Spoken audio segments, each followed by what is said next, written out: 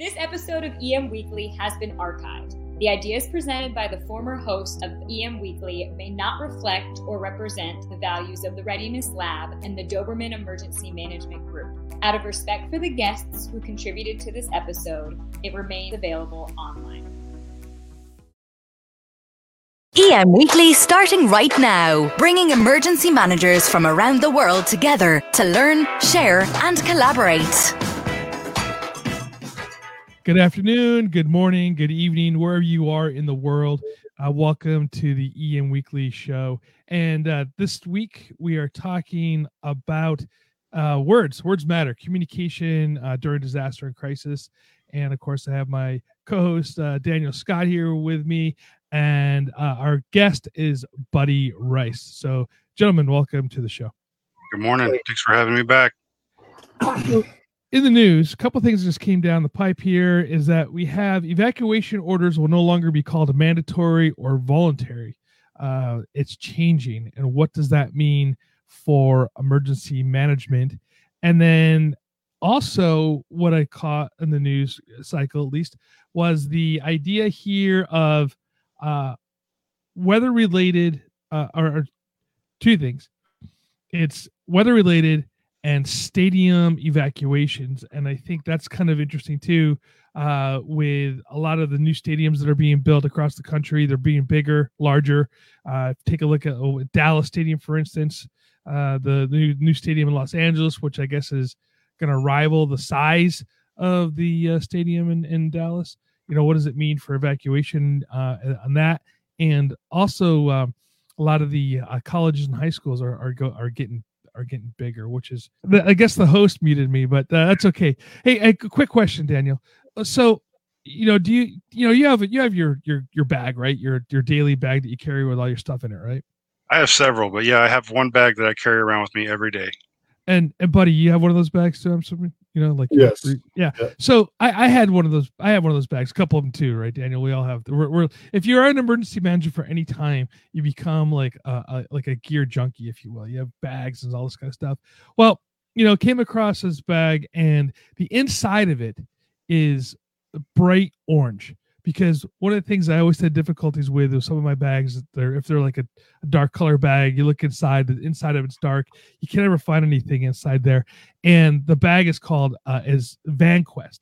And VanQuest makes some of the toughest durable bags and backpacks for everyday use.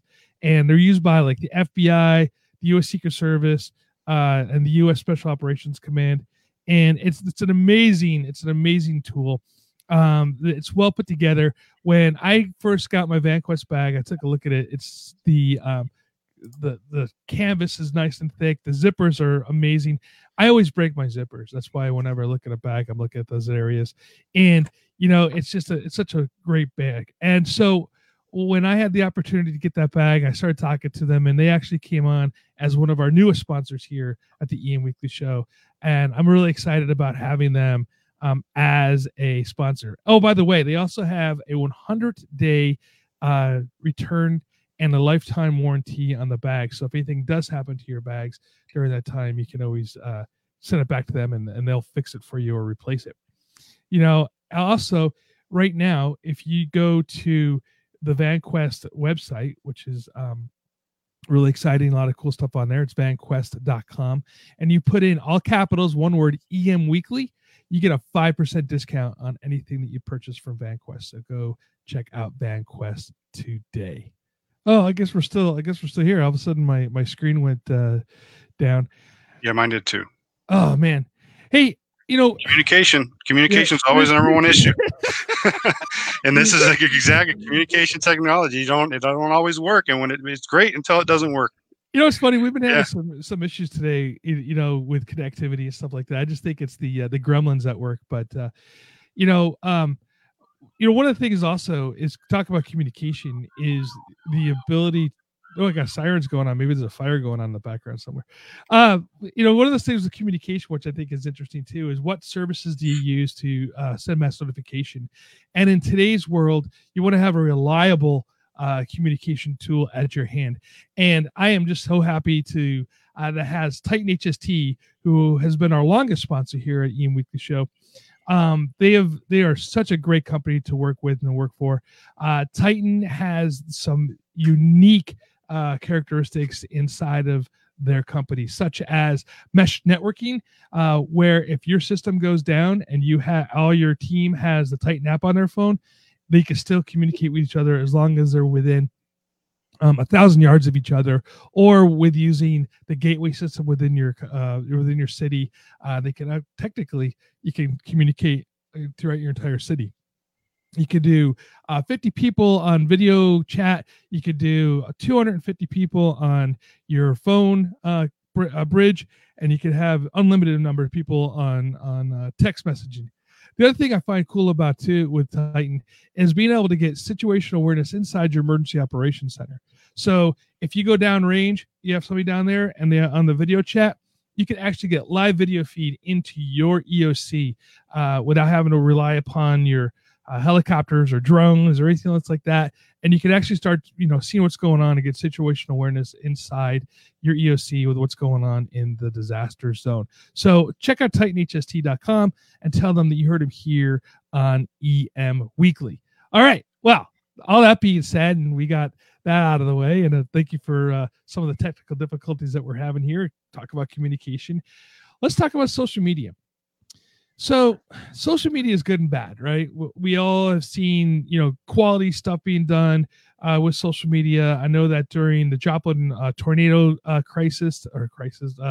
storms that went through, that was really the first time that we're seeing Facebook being crowdsourced, if you will, with getting good information out to the public. And that really started the whole reason why Facebook has that whole safety check-in thing was coming through because of the Joplin tornado. That being said, there's also a lot of bad information that's put out on social media as well. What kind of thing do we have here that we can either monitor and or also stop the rumors from happening on social media? I'll start with Daniel, since you are at a college and that's how they like to communicate with each other. Well, here when we have a situation actually, popping off, it's going to be someone who actually sits down and monitors that. But it's also collectively putting out messaging and letting people know that when the messages are going to come, that the messages that are coming out are from a legitimate source, Hartnell Communications, and not just rumors. Being able to watch those communications that are going out is a big point when you're trying to do rumor control, because if you have nobody watching what's being put out and knowing if it's correct or not correct, you can't address it. But what's important is being able to let the community know who you're trying to communicate with. This is who's giving you the communication. This is when it's going to come, and you can trust that the communication that we're giving you is accurate. And that communication that they're giving is a joint effort from those on throughout the institution. It's not a bunch of people putting out a bunch of information. It's a bunch of people coming together, agreeing on the information that's going to go out. And then that information is put out by the communication specialist. Like I said, communication is a skill, and you got to learn it, especially as an emergency manager. But you also have to work with those who do it every day to know the best way to put that information out and how to correct bad information. But to go back to your point, Todd, is that a lot of that information, using Facebook, for instance, the information, Twitter as well, but there's all, these that you can put out some bad information, but a lot of those individuals that are out there are actually feeding into information that we could actually utilize. We're getting right when it's happening, they're videoing it, photoing it, logging it of what just happened in their area, so we can have a better understanding. So if it's used properly, it could be a great tool, but it's using it properly and then understand and being able to sort out what's right and what's not. So, buddy, as a city, do you guys have a social media policy, or how do you guys work social media into your mass communication plan?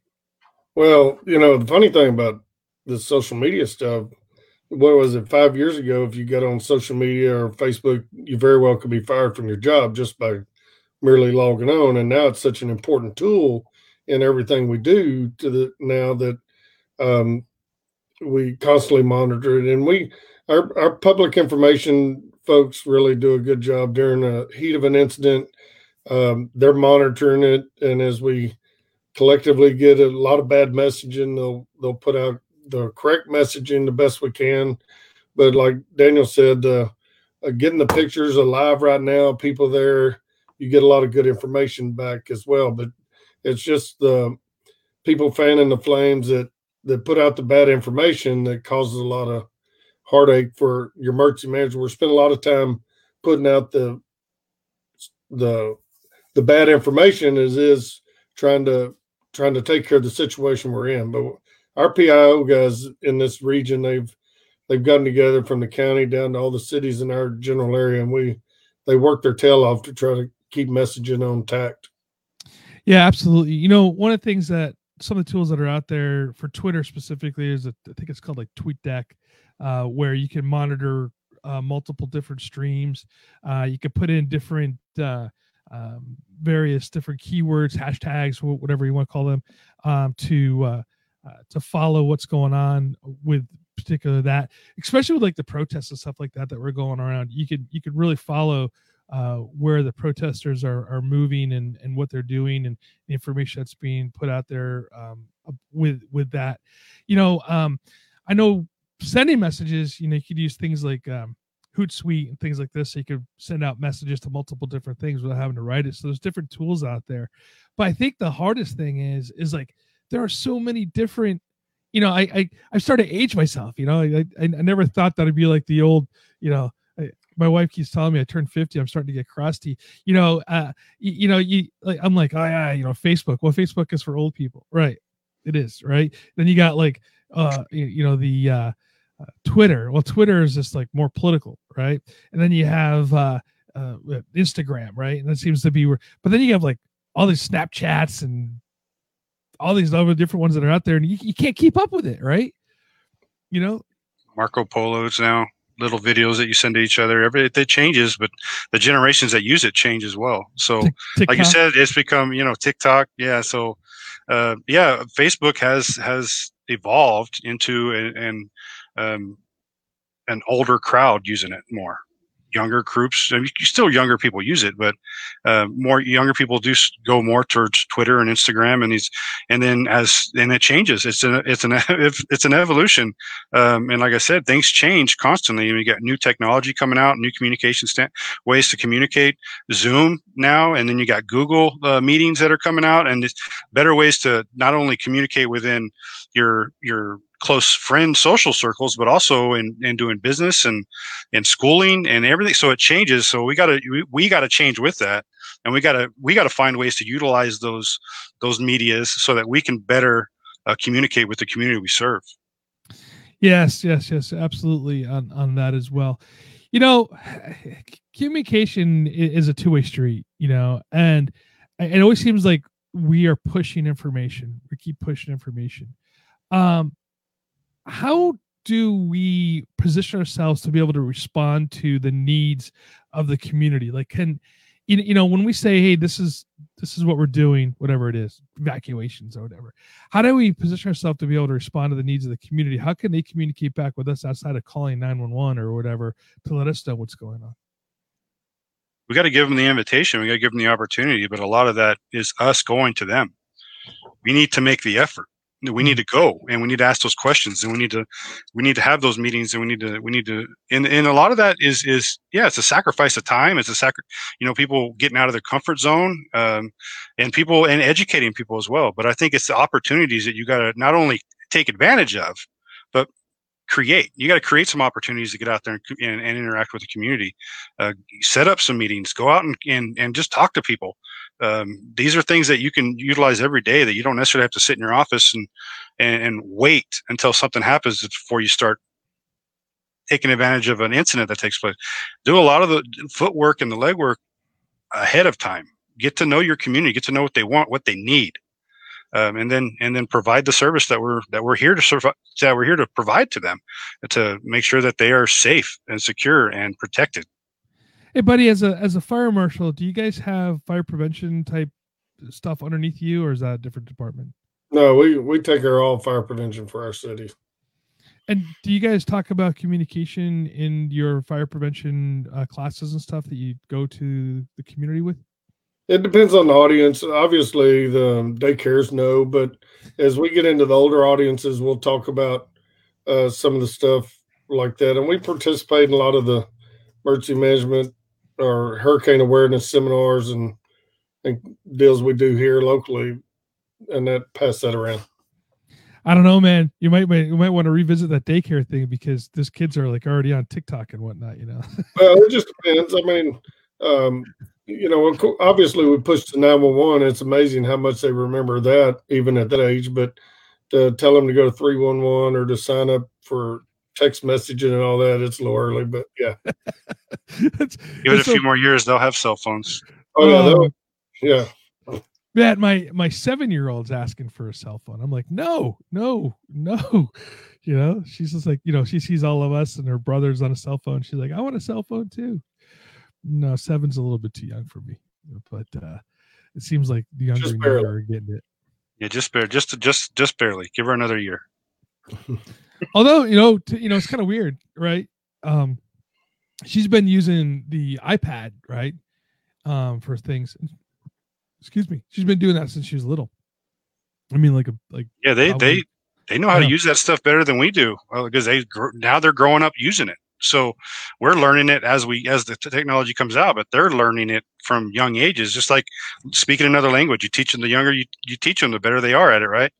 They start learning this stuff. My 1-year-old, she's 18 months, and she works my phone. She'll be pushing buttons, back buttons. I want to watch this on Disney Plus. I want that show. She doesn't want, you know, she knows. Oh yeah. You know, because they watch us do it, and then they start doing it, and then they're better at it than us in no time. It's crazy. So, yeah. I saw this video of somebody getting to digress here a little bit, but there's a reason why I'm going down this road. I saw this person give a baby, like, you know, maybe younger than your daughter, a magazine, and they tried swiping it. You know, they go to the TV sets, they try, there's no touch screen, and they you know, it's like weird for them that the thing is not touch screen. So they're so used to it. They're ingrained with it. And then we're having these generations that are coming up now that are not using traditional phones. You know, they're not watching TV. So the EAS messages coming across TV sets don't really work. They, you know, I don't think my son watches. He's 18, or he'll be 18 soon. I don't think he watches regular TV. I think everything is on Netflix and whatnot, right? It's all streaming now. Yeah, you don't even really necessarily have to have the commercials or the news briefs and, you know, the urgent news breaking, you know, things that come up. You could go until the next morning before you know what happened. So right. We got to figure out a way to better communicate those things to the communities. I mean, even unless you intentionally go out and register, like on my phone, I'm registered for a bunch of news outlets so that I know if something happens, I'll get the brief. It'll alert my phone that something's going on. Cause I don't want to wake up and find out, you know, that we had, you know, something major happen. I'd like to be aware of it when it's happening so that I could act accordingly or, you know, support if I can. It may be happening across the country, but I still need to know about it because it could affect my job in some way. No, absolutely. And that's kind of where I was kind of going with this. You know, what is the future of communication and information sharing? Because if we can't get to them in those traditional ways, which we can't right now, right? What do we do? Like, how do we communicate with the kids? Because I mean, even if we override them with WIA and iPods and stuff like this, right? Unless you're on the cell system, right, which you don't have to stream on cell systems, you're still not going to catch everybody, you know. And as much as we say, hey, it's like I said, it's a two-way communication street. It's still up to us. When I say us, the emergency manager, the public safety officials, to communicate with people. And I just want to see, you know, are we thinking about are we? This is the question, I guess. I'll start with Buddy. Are we thinking about new ways to communicate with younger generations in the future? Because the future's here, guys, and we're missing a lot of people when we start talking to them. Well, I think you always got to look for better ways to communicate with all different, not only communications, but language barriers and the that kind of thing. So yeah, I think we got to constantly evolve and finding new ways to communicate because it's constantly changing and our audience is constantly changing. So yes, sir. Dan, you work on a college campus. Are you reaching the kids? Well, you got to be as diverse as the community you serve in the ways that you reach out to people. You can't choose one method to reach out to a specific group. You got to choose multiple methods that fit specific groups. You got to adapt to them. That you don't expect them to adapt to you, but we got to change the mindset. And even when the kids, when you can get into the head of the kids and you can train them properly, they go home and they train their parents. I mean, a lot of fire programs target the children because they're going to go home and question about fire extinguishers and smoke detectors. Well, how do we do that when it comes to emergency management, communication, and monitoring, but also changing the mindset as far as like community and jurisdiction and whole community? Because we need to build that neighboring mindset as well. Like, how do I help my neighbor in communication? If I know it, how do I make sure they know it? But yeah, you got to reach them in like Buddy said, you got to reach them through their language as well, through their culture, through their environment. So we got to adapt, not them. Absolutely. Absolutely true. Absolutely true. Buddy, thank you so much for spending a morning, or I guess mid-afternoon for you, whatever it is over there in Texas. Daniel, of course, it's always great seeing you. Everybody, thank you so much for joining us today. And, please follow us on your favorite podcast player.